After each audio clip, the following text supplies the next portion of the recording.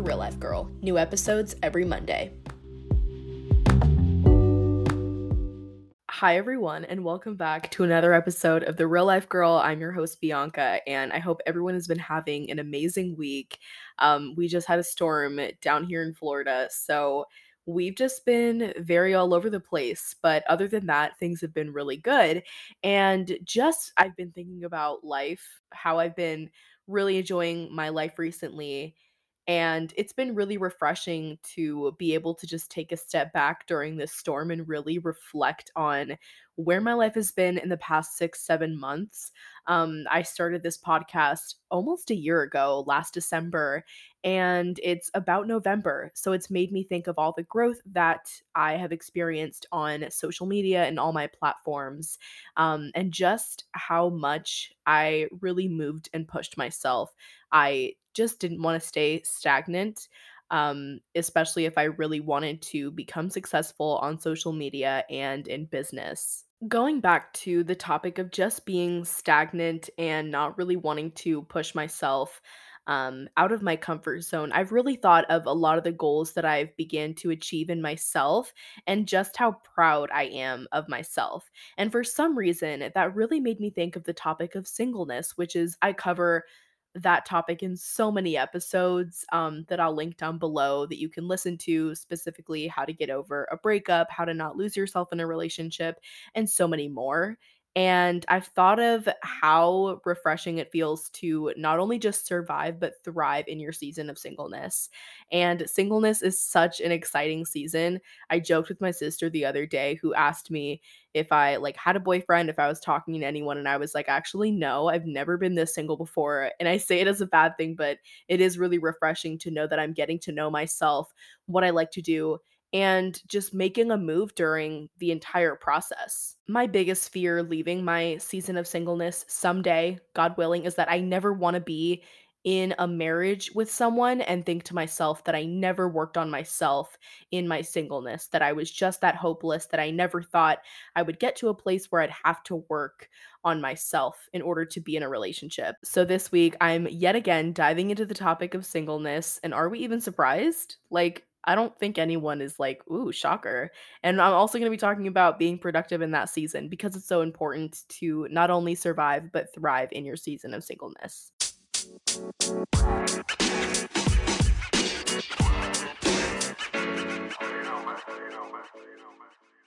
When you're single, the most daunting and intimidating thing to ever think of is I'm never going to get married, I'm never going to get a boyfriend, and I'm never going to be in a relationship. And that's a very dark and dangerous path to go about. For me, it's led to so much anxiety, just anxious and negative thoughts and negative thinking, just never thinking that someone will never love me. Like that is a true fear that I honestly still have. And it's overthinking. It's a product of overthinking. And my first question is, what are you filling your mind with? If you are constantly surrounding yourself with girlfriends who are, only talking about guys, who are only talking about breakups and only talking about a guy that treated them wrong, and they don't really talk about anything else, like what you feed is what you receive. So if you have someones that are around you that are just constantly talking about a subject, it's going to affect your thinking. Next thing you know, that's the only thing you're thinking of. And then you reflect on your life as a bad thing, being like, man, I've never been in a relationship, or no guy has ever taken me seriously. Every guy in my life has always dumped me, has always ghosted me. Like it leads to a very dangerous path. It makes me think back to a time in middle school where all my girlfriends would ever talk about were boys that they liked, boys that they thought were cute, which is understandable. Like you're a teenage girl and that's like the one thing that is on your mind.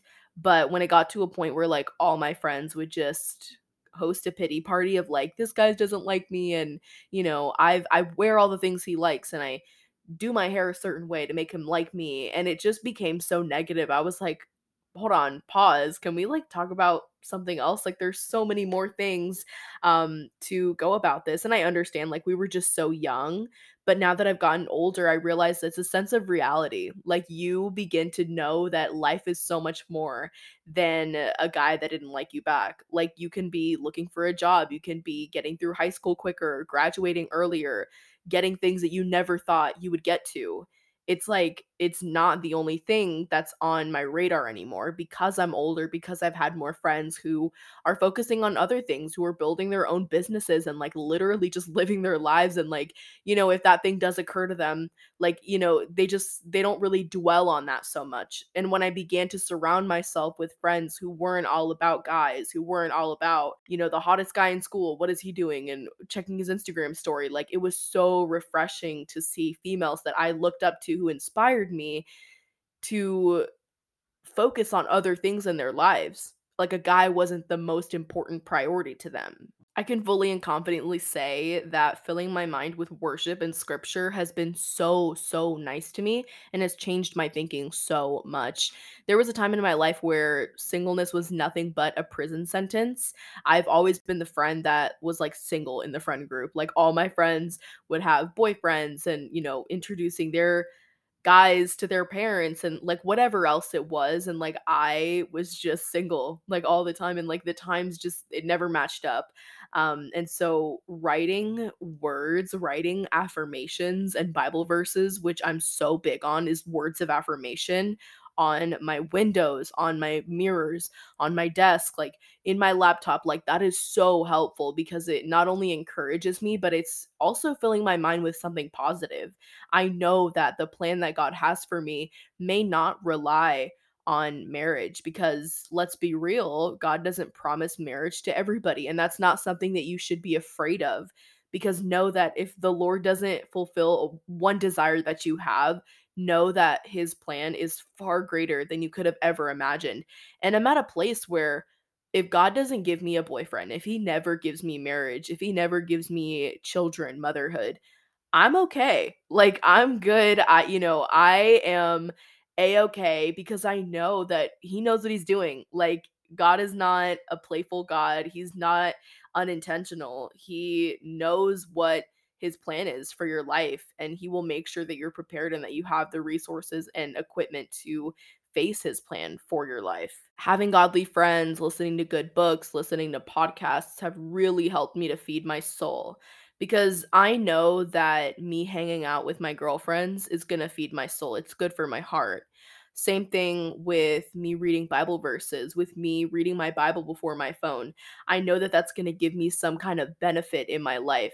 So when I was intentional about my time, what I was filling my mind with, what I was letting enter in my mind and influence my thoughts, it did change my perspective greatly and drastically in my singleness, because I no longer viewed it as a prison sentence that I was trying to survive. It was a joyful season of life that I was beginning to thrive in. Let's move on to number two, because I have a funny story to pair with this. I think accountability is a huge, huge thing that you really need in singleness. And I'm going to take all you guys back to my sophomore year of high school. This was probably about a year ago. And I had the biggest crush on one of my guy friends. And all my friends knew, like, it was just something everyone knew. And I just could not stop crushing on him. Like, he was all I was thinking about. He was just felt like he was literally like my world.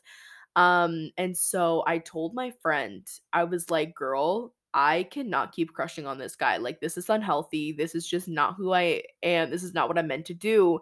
I need your help." So she's like, "What exactly do you want me to do?" And I said, I think I stare at him a lot, so I'm gonna need you to snap me out of it. If you see me staring at him, if you see me wanting to go up to him, just literally being mesmerized by him, I need you to stop me right then and there and slap me if you have to. Like, that was the accountability that I wanted. And so that's what she did for like the next 2 months. She really was just like, Bianca, who are you staring at? Hmm?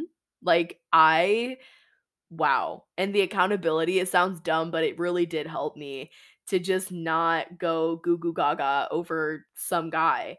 and it leads me to better things. I remember when I started meeting with my Bible study group and just like meeting at coffee shops and meeting during lunch and like whatever it was, it really did help me to build community with people my age that also had the same issues. Any of my Christian gals, if you've ever liked or had a crush on a non-believer, which is something I really want the church to talk more about, and I will talk more about because I am a part of the church and that is my job. If you've ever had a crush on a non-believer, it's so painful, and it's like one of the worst things I've ever gone through multiple times. And thankfully, in Jesus' name, the Lord was faithful and broke that cycle in my life. But it was something that I went through, and when I joined this Bible study group, I met my now mentor and very good friend who was literally going through the exact same thing as me, and it was the hardest thing. And so her and I were just able to like coach each other and like give each other like really good tips and also accountability. You know, we would FaceTime each other and be like, "Hey, so how has that situation been going? What have you been doing to heal your heart and feed your soul? And what's been a good source of your time during this rough patch?" And just having that accountability in a Bible study group and friends, even in church, which I am in between churches right now, and so, when I was at my old church, it was just so helpful to have a pastor and his wife, who were just so like welcoming and loving and was just like, "Hey, like, we're doing something next Sunday. Like, we want you to come and like we want you to just enjoy fellowship and to literally be a part of our church because you are our family. Like, we want to, get you more involved in just everything." Like, literally, just like having that on top of my Bible study group, on top of my godly friends, that was so helpful. And one of the things I'm really passionate about is therapy. Like, I don't think therapy is just for people who have quote unquote issues, which is everyone. Like, everyone has issues. You could be a perfectly healthy person mentally and like literally still go to therapy. I started going to therapy because I really suffered from depression, which has Jesus has broke my chains. But I do still struggle with anxiety and anxious thoughts. And so having a counselor and just someone that I meet with on a weekly basis to just go over certain things and to give me coping strategies and coping mechanisms, and just really helping me to heal and thrive through past trauma, through past decisions and mistakes, like that is so helpful. And I think that's really all I have to say on the accountability realm. But it doesn't have to look the way that my accountability system looks like. Like, if you rely on your dog to keep you accountable and that keeps you accountable, like it's whatever works for you. Don't think that you have to have, a therapist. Don't think that you have to have, an accountability in whatever streams I have accountability and it's really catered to you and it's what works for you. The goal is to have that accountability because that is what's going to keep you on a good path. And sometimes self-discipline isn't enough. Sometimes you need people who love you enough to guide you on the right path. I know that's been such a help in harder seasons in my life, and thank the Lord for accountability because it's such an incredible gift. After some time of gaining accountability and getting opinions from other friends when they were single, or just how anybody thinks of seasons of singleness, it really encouraged me to look at my heart and do a self investigation on my heart because I really did have a bad heart posture toward the topic of singleness. Like I said, I've always been the single friend and I've always treated it like a prison sentence. And I want to encourage you to ask yourself what your heart posture is towards certain things. Are you just dreading the fact that you are single, or are you scared to be single? Like, I think those are huge things to question yourself on because if you change your heart posture, you're able to ask yourself why you think those things. And I got to a point where I was like, why do I think singleness is a prison sentence? Like, why? And I was able to just go to the root cause. Like, I had seen so many misrepresentations of love growing up, in my biological parents and in my family. Like, it was just the hardest thing. And I looked at those things and was like, that's what love is. And I was so wrong. Like, I didn't know the Lord. I didn't know truly what love was. Also, because like you're young, like little things happen in your life and you're just like, oh yeah, that's how it is. Like I could say that about like pornography, for example. Like if you watch pornography, many say it's not how it is in real life. Like that's not a correct or accurate representation of sex, and it is the truth. Like it's not. And so when I was able to just question my heart posture and go back to the root of why am I thinking this? Why do I think singleness is dreadful? Why do I not like being single? Why am I jealous of my friends who are in a relationship? Why is this something that I covet and that I want so bad? And truth is, I was just lonely. Like, I really didn't like being alone with myself. I really didn't like thinking that no one could love me. And I really wanted that true compassion and that true companionship from other people. And the fact that I didn't have that in a romantic way just drove me crazy. And once I questioned that, I was able to really rely on Jesus because truth is, when I stopped trying to make a relationship happen for myself in my own timing, because I was like 15, I was like, yeah, I'm old enough to have a boyfriend and I'm old enough to go on a date. Like, I was a baby. Like, I was a baby. And 15 is not young, but it's like it's a cross between young and growing up. So I was just really, really tired of being single, and I thought this is the time and whatever. So when I really surrendered my timeline to the Lord, I saw that everything just kind of worked itself out. And I don't know if that's crazy, but just letting God do his thing because it's his job to move, it's my job to pray. And when I was just praying about those things, and to this day, I still pray for my future husband if I have one, you know what I mean? And that's a scary thought to think, but like, you know, I I'm faithful that the Lord will supply that desire, and if he doesn't, I'm good. But it was really, I needed to become closer to him, and once I was able to strengthen that relationship, I didn't have that empty feeling of I want someone to desire me and I want someone to love me. Like I really just was like I'm good. Like I'm content and I'm happy in my singleness, and it brought me to a really, really healthy place. Another tip that really helped me tremendously was having a strong prayer life. I once heard this quote that said, "Pray every time your phone vibrates." And that is astonishing. Like, I think that that's how we need to pray because we need to pray. Our job is to pray, and it's God's job to move. I think not praying is like you want your situation to change, but like you're not doing anything in your power to change it. Like I really find it weird how people are like, "Can I, can you pray for me? Like I'm really going through a hard time. Like can you pray for me?" And I'll pray for people, but they don't pray for themselves. It's kind of like help me help you. Like pray for yourself and ask people to pray for you. You know what I mean? Like I really was not living my prayer life to its fullest extent.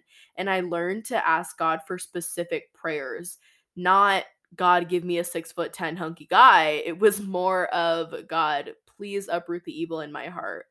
God, please help me not to show partiality to others. God, please help me to love others like you love me. Help me to love others like you love them. It was compassionate prayers. It was sympathetic and prayers that had empathy in them that really did help me to get out of my own perspective and my own head and put myself in the shoes of others and to see them through the eyes of Jesus like that. I don't know if that makes sense, but it was so helpful and refreshing to put myself in a different pivotal point. And it made my prayer life stronger. Like now, like I talk to the Lord like he's my best friend because he is. I'm not like, Lord, like, like I have such a different prayer life. Like who I was a year ago, like I'm such a different person because of my prayer life and because I've been able to just see to myself like you can rely on the Lord. Like the Lord knows you, the Lord knows your hearts. Like the Lord knows the kind of prayer that you want to pray. The Lord knows to heal something in your heart that you can't explain. Like and that is the kind of intimacy that I wanted in my own prayer life. And I strengthened it. And that's something that I would never take back or take for granted, because strengthening my prayer life ultimately led me to a deeper relationship with God.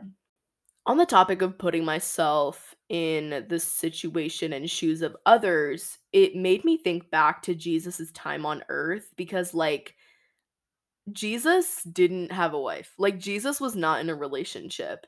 And truth is, Jesus was lonely. Like, he was a perfect man, and like all these other people, like, yes, he had his disciples, and he had his parents, his earthly parents and his siblings, but like truly it was just him, the Father and the Holy Spirit. Like, and that is probably a lonely world, not having the support of other people. And the truth is that he was very misunderstood and so lonely. And it makes me think back to God's will. It was not in God's will for Jesus to be in a relationship. It wasn't in God's will for Jesus to be married. He had bigger fish to fry. And that's why I'm so confident and content in my season of singleness now. I know that if the Lord doesn't give me a relationship, I'm good. If he doesn't give me marriage, I'm good. I know he has a better plan for my life. And if he does fulfill those desires, awesome, that's great. But if he doesn't, he is still good. And that's a truth that I want to thrive on. I don't want to thrive on my own truth. I don't want to survive on my own truth. I want to fully trust and thrive and survive in Jesus's truth. And that's why I think that not staying still in your singleness is so helpful. Like, if you're continuously moving and continuously trying to be proactive and become the best version of yourself every single day, married or not, relationship or not, engagement or not, ring or not, like, that is truly what says so much about you, and it really does contribute to your heart and soul. I really hope you guys related and enjoyed this episode. I definitely felt like this was a more low-key episode and we were just able to chat and catch up. And it's been so refreshing to be able to just chat with you guys weekly. It's such a privilege, and I appreciate every listen, every stream, every download, because you guys are just truly encouraging me every day. I've linked all my social medias in the show notes so that we can connect and be friends, and I hope to see you guys soon. Bye.